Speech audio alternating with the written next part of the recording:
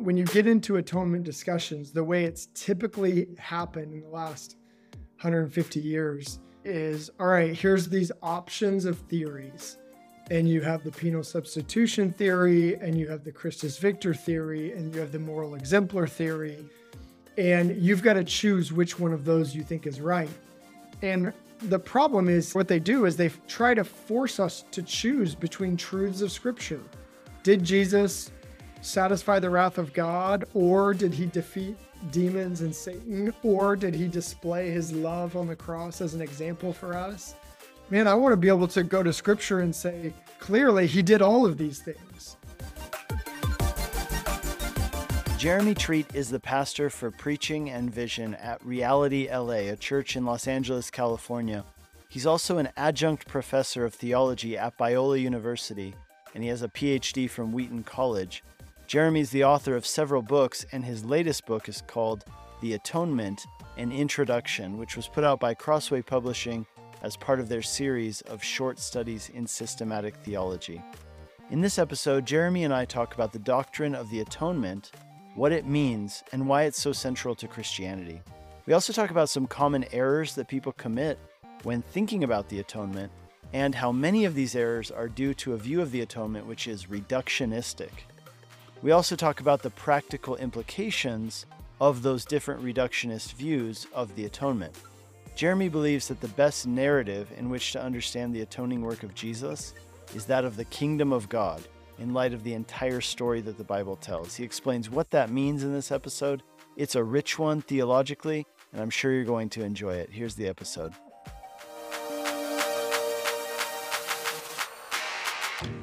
Hey, Jeremy, thanks for being on the podcast today.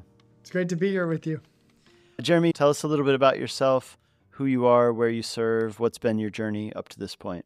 Yeah, I grew up in Alaska, lived there till I was 12, and then Seattle after that.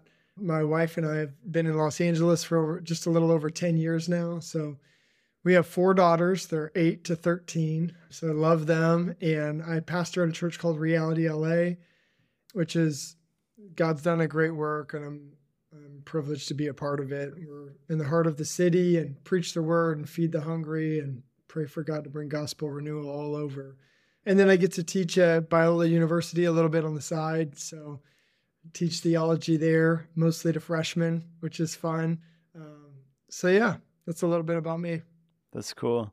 Yeah, so we have a mutual friend, Tim Chaddick. He's been on this podcast as well. And I was actually at your church, man. I'm trying to think of the year. It was probably like 2013. We had a weekend in LA and we went to the church there in Hollywood. And it was great. Are you guys still meeting in the same place, in the school?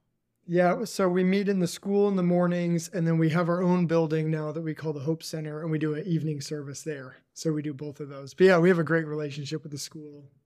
Yeah, that's really cool. I've been to a lot of churches that met in schools, and I thought that, man, Reality felt like a different level of school usage. So I was impressed. Well, it's great. We've been meeting there since the school was built. We actually started meeting in the school before students even came in, because the school was built in 2008 and we started in the summer. And so, yeah, we just go way back with them. And it's a beautiful school. It's a great place to do church. The auditorium's beautiful. We have good space for kids ministry, and yeah, we love it. That's cool. So where did you do your theology studies? I've bounced around. So I started my undergrad at Biola, but then I ended up graduating from Seattle Pacific University. And then I did a master's at Fuller, it was Fuller Northwest at the time. And then I did another master's at Trinity Evangelical School in Chicago. And then I did my PhD at Wheaton College. Okay. Nice. Yeah. My next interview is with Dr. Philip Ryken, who's the president of, or is he called the president? Is that the title? Yeah, he's the president. Yeah. Yeah, Ryken's great. I have so much respect for him. He's an amazing man, a godly leader, and he's got a great jump shot. A lot of people don't know that about Ryken. We used to play intramural basketball together when I was there, and that's how I got to know him a little bit. So he's a great guy. Nice. Okay, so your book, it's part of a series of short studies in systematic theology. But what impressed me about it is that it doesn't read like many other systematic theologies that I've read. It reads more like a devotional book. Now, I notice it does have some classic features of systematic theology. Like on page 28, I like that there was like this whole list from all over the Bible of the things that sin does. So in that sense, that's one of like more classic feature of a systematic theology. But I was just curious, like any thoughts on this approach to writing systematic theology, and who is this book designed for? Yeah, well, man, I'm really encouraged that you say it read devotionally, because that's not something that you hear about a lot of theology books. And yet that's my hope. I mean, I believe that theology is for life, theology is for the church, and theology should lead us to worship and praise and deeper intimacy with God. And so I definitely think that's the role of theology in general. And this book especially, I'm trying to write theology for people in the church. When I wrote this book, I thought of somebody in my church who would say, I want to get into theology. Where should I start?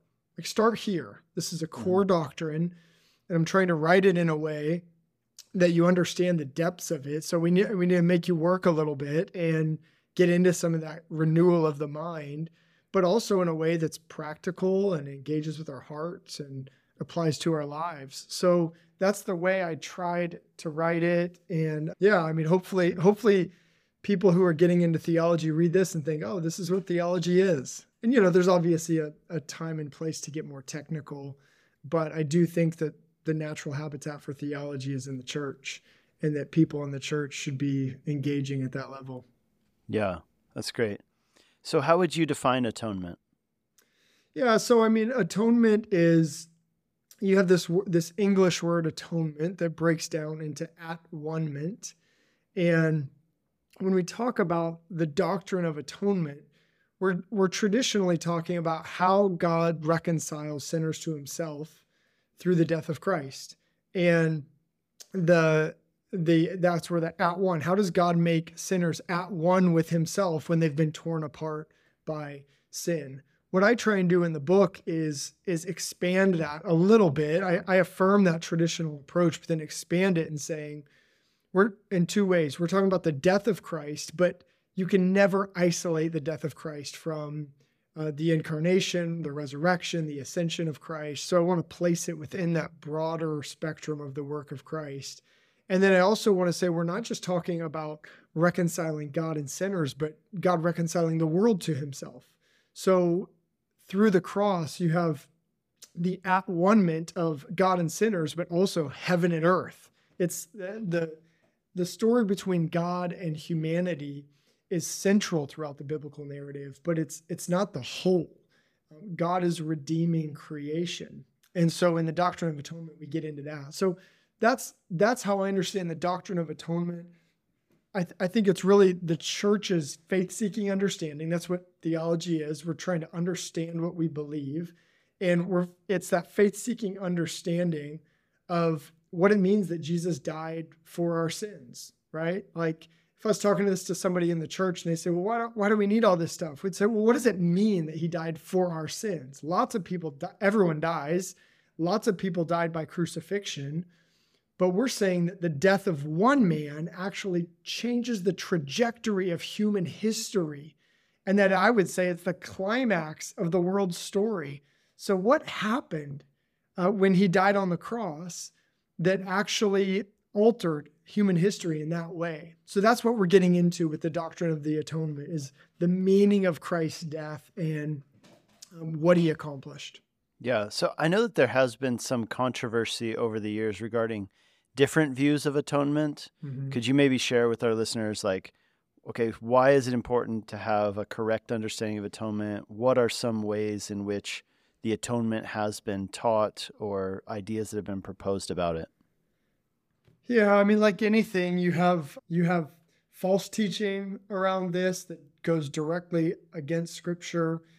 Then you also have half-truths. These are always dangerous and sometimes harder to spot. I love J.I. Packer calls them half-truths masquerading as the whole truth. And then I think what you have in the doctrine of atonement, I think one of the biggest problems is you have this reductionism that's taken place.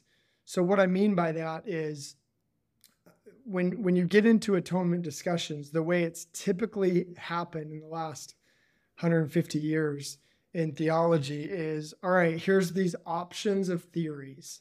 And you have the penal substitution theory, and you have the Christus Victor theory, and you have the moral exemplar theory. And you've got to choose which one of those you think is right, because the other ones are wrong.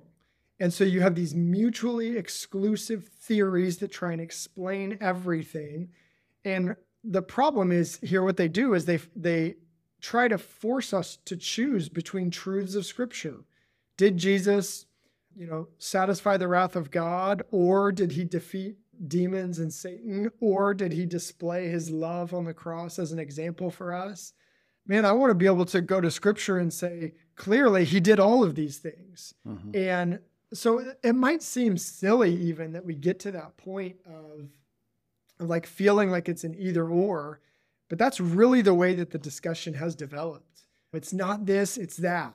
And a lot of that it's played out historically of, I call it pendulum swinging reductionism, that you get people arguing against one thing and then somebody argues against that, and it just gradually gets further and further apart to where the people who are talking about Christ's victory on the cross don't want to say anything about forgiveness of sins, and vice versa. And so I think that's a massive problem in the doctrine of atonement. And I want people to be able to embrace a multi-dimensional view of what Christ accomplished on the cross. Well, you say on page 12 that many theories of atonement have gone awry because they're insufficiently Trinitarian. Maybe you could explain that a bit. Yeah, I mean, I think this is so important. I think a lot of the criticisms of penal substitution have come in this vein of people, well, maybe it's the critic who doesn't understand the doctrine of the Trinity behind it, but oftentimes it's actually the preacher who's preaching the cross who doesn't have a fully Trinitarian theology and then has set us up for failure. So let's use a classic example. I heard this as a kid. I feel like it's been one of the most common illustrations, is the train tracks illustration, right? So there's a father, he's a train conductor. He looks down one day and his kid's playing in the train tracks. But then he looks up and he sees that a train is coming, and so he has a decision to make. He either has to, if he switches the tracks, it will kill his son, but he'll save everyone on the train. Or he spares his son, but then everyone on the train dies. And so what the father does is he sacrifices his son to save all the people. Now, and then the preacher turns to that and say, God sacrificed his son to save you. Now, there's lots of like half-truths in there. And even the language, God sacrificing his son to save people, that sounds really biblical, right? But the problem with that story is that the son in the story is blindsided. He's just playing in the train tracks, and all of a sudden, next thing you know, he gets killed by his dad, and he has no idea what's going on. So like the son's not involved. The father is blindsiding the son, and he doesn't actually know the people on the tracks, who are in the train on the tracks.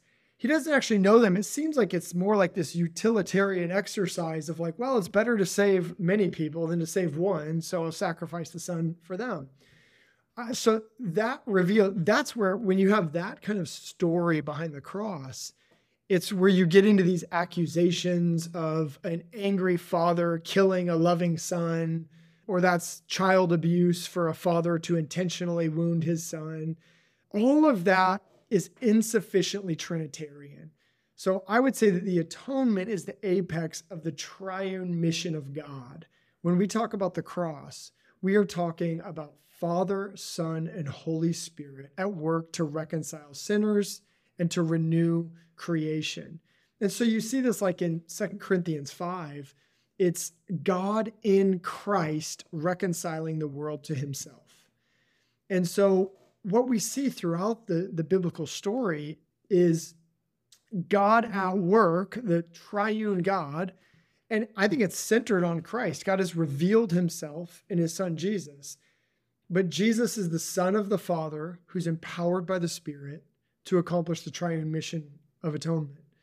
And so I think when we have a fully Trinitarian understanding of who God is and how God works and how he reveals himself, then it changes the way that we see the cross.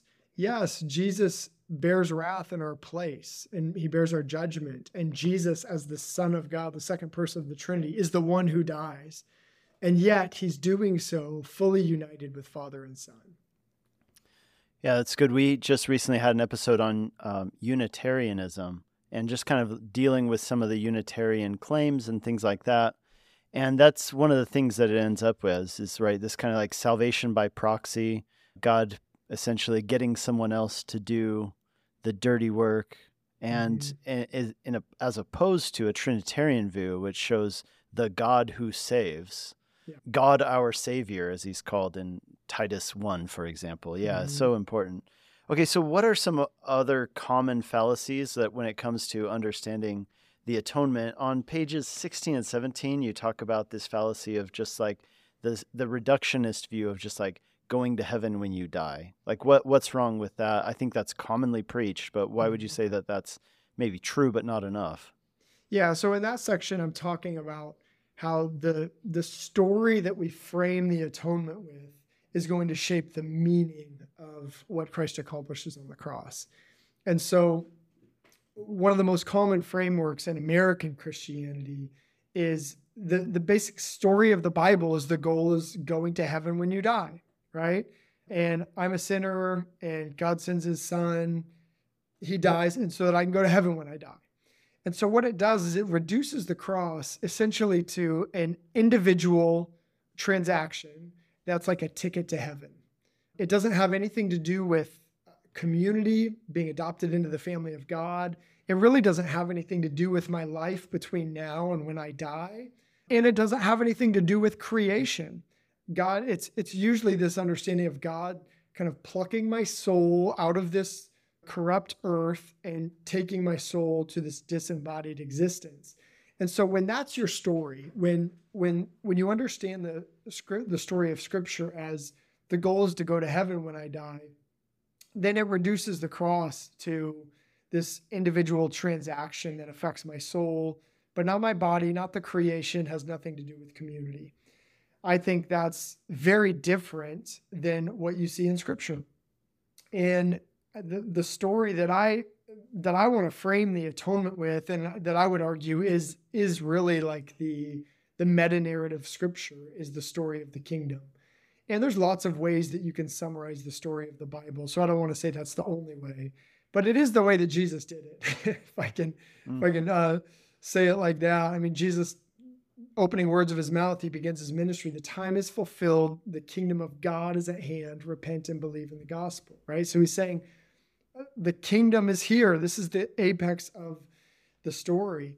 And so when you understand a kingdom story, which is about God renewing all of creation and reconciling his image bearers into a covenant relationship with him, then that changes what Christ accomplishes on the cross. That, yeah, he's saving my soul. That's correct, but it's incomplete. He's also redeeming my body. He's redeeming creation. And one of the things I love about kingdom, this idea of kingdom, is it's intrinsically communal. So through the blood of Christ, we're adopted into the family of God. We were orphans, and we've been made sons and daughters and given a seat at the table. I mean, what a beautiful picture of what Christ has accomplished. We'll be right back after these messages from our sponsors. Hi, I'm Justin Thomas, president of Calvary Chapel Bible College. I want to invite you to visit our beautiful new campus located in the mountains of Southern California. CCBC offers a unique blend of theological training and practical education, equipping students to make a difference. With experienced faculty, supportive community, and a commitment to excellence, CCBC is the perfect foundation for every calling in life and ministry. If you or anyone you know is looking for a place to grow, check us out at ccbc.info.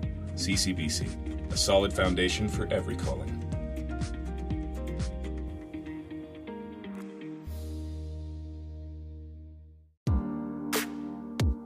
So you mentioned that the meaning of the cross in many ways is determined by the narrative within which it's understood. And I understand you're saying the kingdom narrative, that kind of biblical theology view of the entire Scripture, is the best one.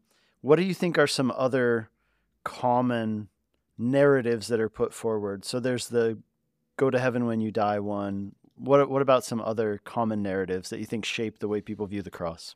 Yeah. So one of the other ones that I talk about is like the make the world a better place narrative. And this plays out in different ways. I mean, I think you see this in the social gospel in the 30s and 40s in the United States, coming out of New York City, where what you had going on then was you see a lot of poverty in New York, the Depression, and people in the church kind of saying, we're sitting around here talking about sin and salvation while people are starving outside. And I think what starts in a good impulse for them is to say, let's go and feed the hungry and care for the poor. That's a good impulse. That's a biblical command. What happened with them is they said they ended up doing one to the exclusion of the other and redefining the gospel itself, saying the gospel isn't about sin and salvation and eternity. It's not about what God has done for us back then and what it means 1,000 years from now. The gospel is about what we can do today to show God's love to people. And so, it sounds really religious and spiritual, but really you've inverted the gospel by saying it's not about what God has done for us. It's about what we do for the world. And so then the gospel message, the good news becomes that we get to go out and serve the poor and feed the hungry and all that.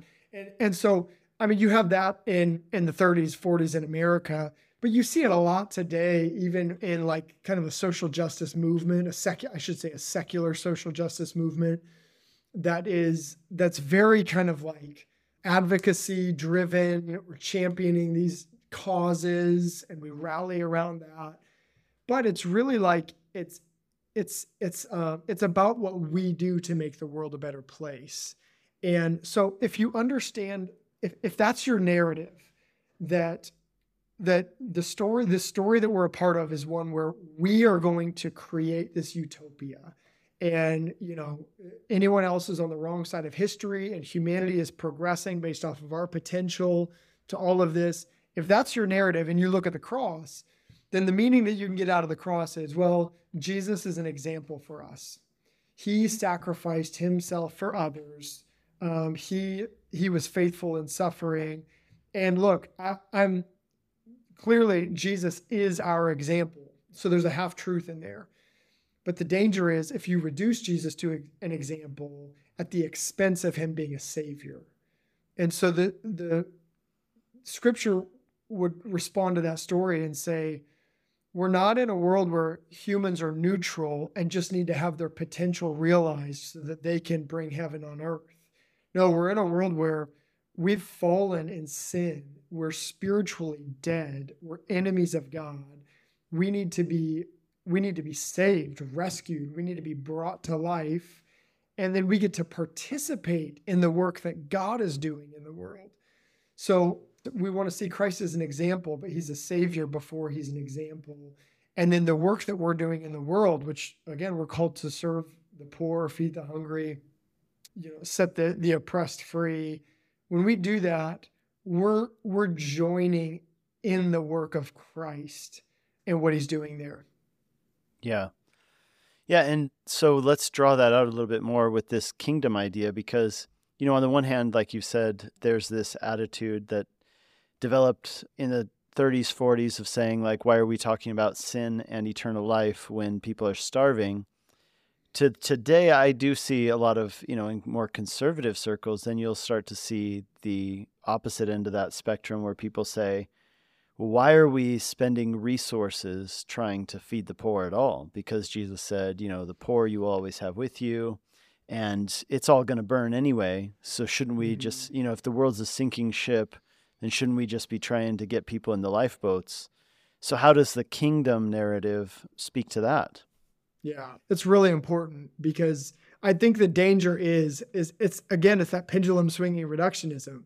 It's word or deed, it's people's souls or their stomachs. Mm-hmm. And I think what you see throughout scripture that's so clear is that God cares about it all. Now, I do think there's a priority to the spiritual and what's eternal. I mean, you see that in especially in 2 Corinthians talks about that explicitly. But I mean, I would go back all the way to the creation narrative. God created us, body and soul, and it was all good. He didn't create us as souls who had to deal with this body for a while so then we could escape it. That's not Christianity. That's Greek. That's Greek philosophy. So we're created body and soul. And then you have, I mean, in the Old Testament, I mean, land is a really big deal. The dirt, I mean, physical, material dirt matters to God. And and so you see that playing all the way throughout of God renewing all of creation. And then in the New Testament, our physical bodies. So when we look to the life of Jesus, Jesus cares for people spiritually and physically. He's feeding their souls and he's feeding their bodies. So what I would say is we want to be like Jesus, and we want to embrace the whole counsel of God rather than cherry picking a few verses here and a few verses there. So, you know, I like John Piper said something like, I care about all human suffering, especially eternal suffering. And I think that captures like both the tension and the priority that we should care about people, mind, body, and soul, because God does. And then I do think that the spiritual is at the core of what it means to be human, and that eternity is real.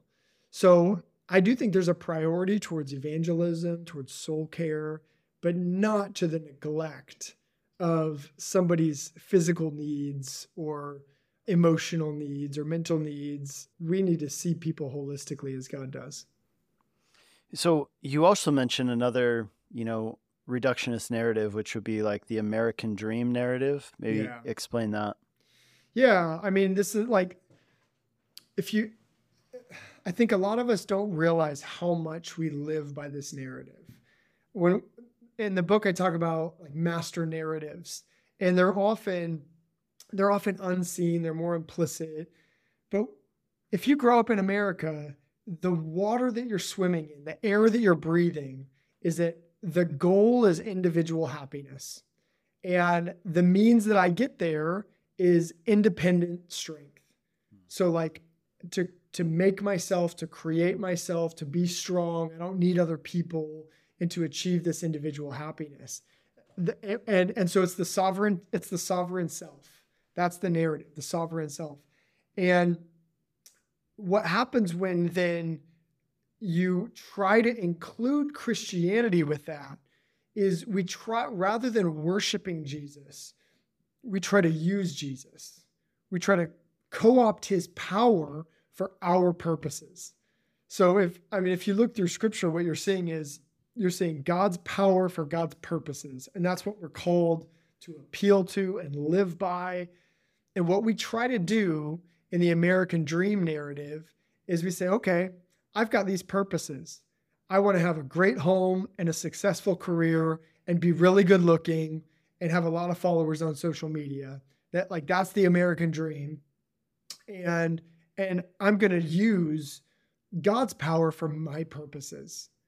And so we've got to be able to recognize that for what it is, and then recognize I think how offensive it is to God when we try to use his power and just religiosity to achieve those means. When we approach the cross and saying, oh, okay, Jesus died so that I can have all the blessings that I want. And this is where you start to merge into a prosperity gospel, which, I don't know where the line starts and stops in terms of the American dream and a prosperity gospel. But it's where you merge into that of, well, you take kind of the American aims or outcomes. Well, personal happiness is the goal. God wants me to be happy, right? And so then the gifts that he's giving me from salvation are however I define them in American luxury. So man, I mean, that's the kind of stuff that God responds in the Old Testament to by saying, I hate your religious feasts.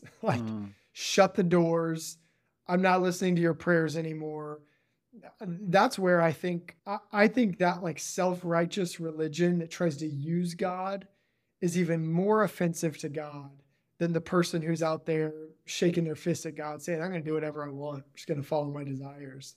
Because we're both rebelling against God, but one of them's claiming to be godly in the process and trying to use God for their own purposes. So, man, I think we really need to like acknowledge that for what it is, this narrative of the sovereign self, and recognize how it makes us interpret the cross in the wrong way, that Jesus died to give me everything that I want, and be able to rebuke that, die to self, and say, no, the cross calls me to deny myself, calls me to self-giving love, and to take up my cross and follow my crucified and resurrected Savior. You say on page 13 that our world culture, the popular culture, reflects intrinsic longings for atonement. In other words, like this desire for atonement, it isn't something that's totally foreign to us in a way. It's kind of built into us, and that's reflected in things that we see in popular culture. I was curious if you could just give us some examples of that and explain it a little bit. Yeah, I mean, I think we all recognize that something's off in the world. Something's wrong. Things aren't the way that they should be, which is why I think there's this strong sense of like justice today, of seeking justice. And everybody walks around dealing with guilt and shame. And we're longing for ways to deal with that. We're longing for ways to deal with our guilt. We're longing for things to be made right. And so we're looking for atonement. That's what atonement is about dealing with guilt and shame, setting things right that have been made wrong. And so what we do, though, is we turn that inward and we say, how can I atone for my mistakes, right? And you even have collective examples of this. I mean, I mentioned some examples in the book of, like headlines of how can this nation atone for the sins of its past, that kind of thing. Or I can acknowledge I've made mistakes in my life, but how can I atone for those? And when we say that, we're like, how can we make amends? How can we make it right? But what we fail to recognize there is the more we often do that, the more we dig ourselves deeper in a hole. We deal with our sin in sinful ways. And in trying to heal our brokenness, we create more brokenness. And so what we need and what we ultimately long for is someone that could come from the outside and bring healing and wholeness in this mess that we've created. So I think you see it cropping up all over the place. And it happens in all different ways. I mean, some of it's just religiosity, like, we supposedly live in this secular society, but religiosity is just cropping up all over the place because humans are religious beings. We can't get around it. I mean, dogs bark, fish swim, humans worship. Like we're made for that. And so we're just looking at different places. I mean, where I live in Los Angeles, man, there's like psychic shops all over the place and cultic activity all over the place. Witchcraft is rampant. That's not only in LA, but it's the fastest growing religion in America. So people are longing for a way to deal with their guilt and shame. They're longing for power. They're longing for things to be made right. In a lot of ways, I see it as it's such an incredible opportunity for us to be able to say, there's a way. God has done all that's necessary to deal with our guilt and shame, for things to be made right, to know that you're reconciled to your maker, that you have a purpose that's not as ephemeral as your career. I mean, this is why it's good news, right? That I think that what people are longing for, there is reality. There's something there that will fulfill what they're longing for. That's great. What do you hope that people will come away from this book knowing, thinking, feeling?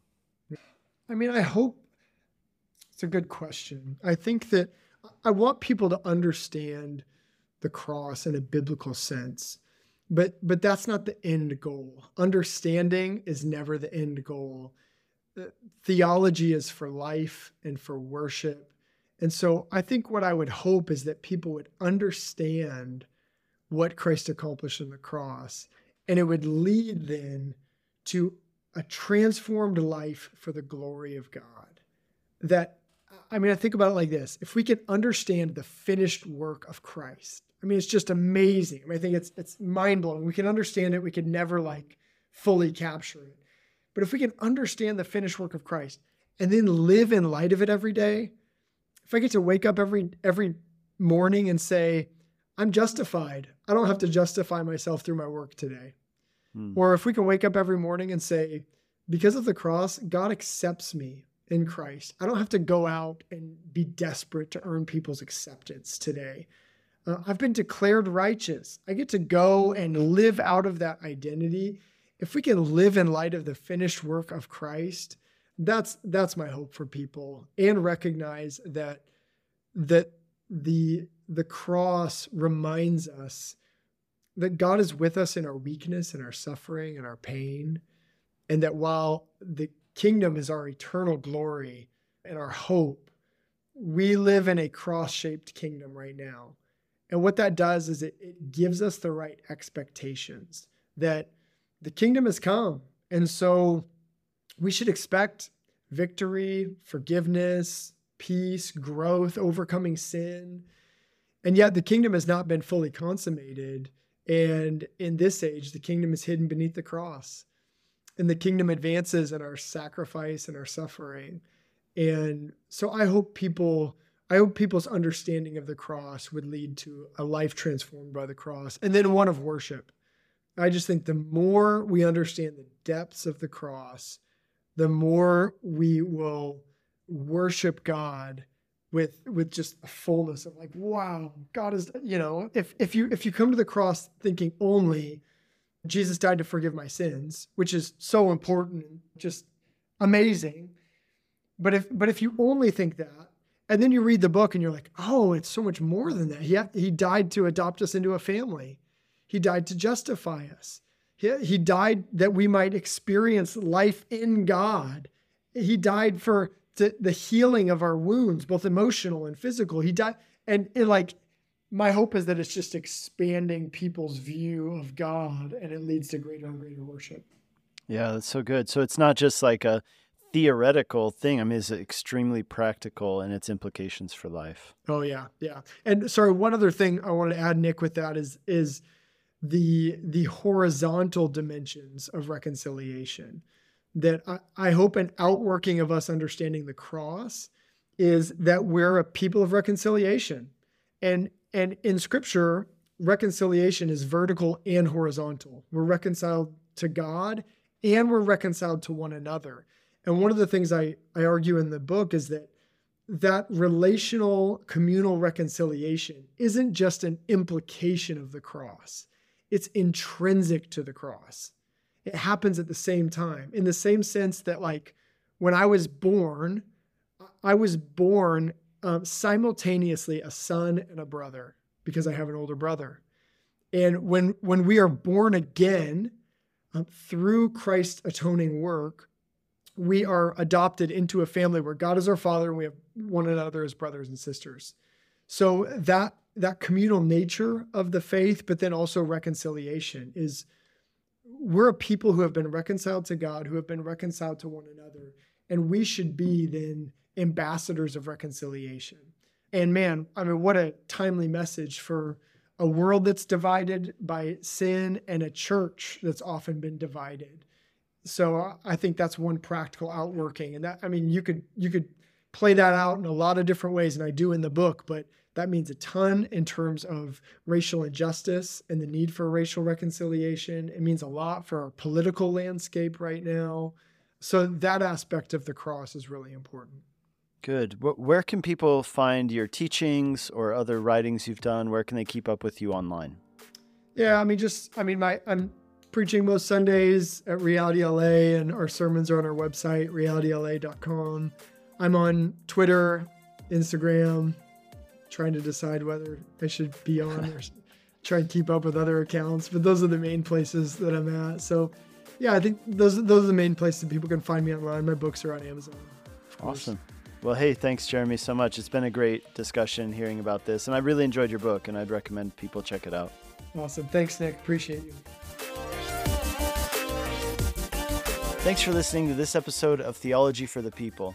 Make sure to subscribe to the podcast if you haven't done so yet. That way, when new episodes are posted, they'll be delivered right to your podcast app. If there's ever a topic you'd like to learn more about, there's a section on my website where you can submit questions and suggest topics for me to cover. That can be found at nickcady.org. If this podcast was helpful, please share it with others.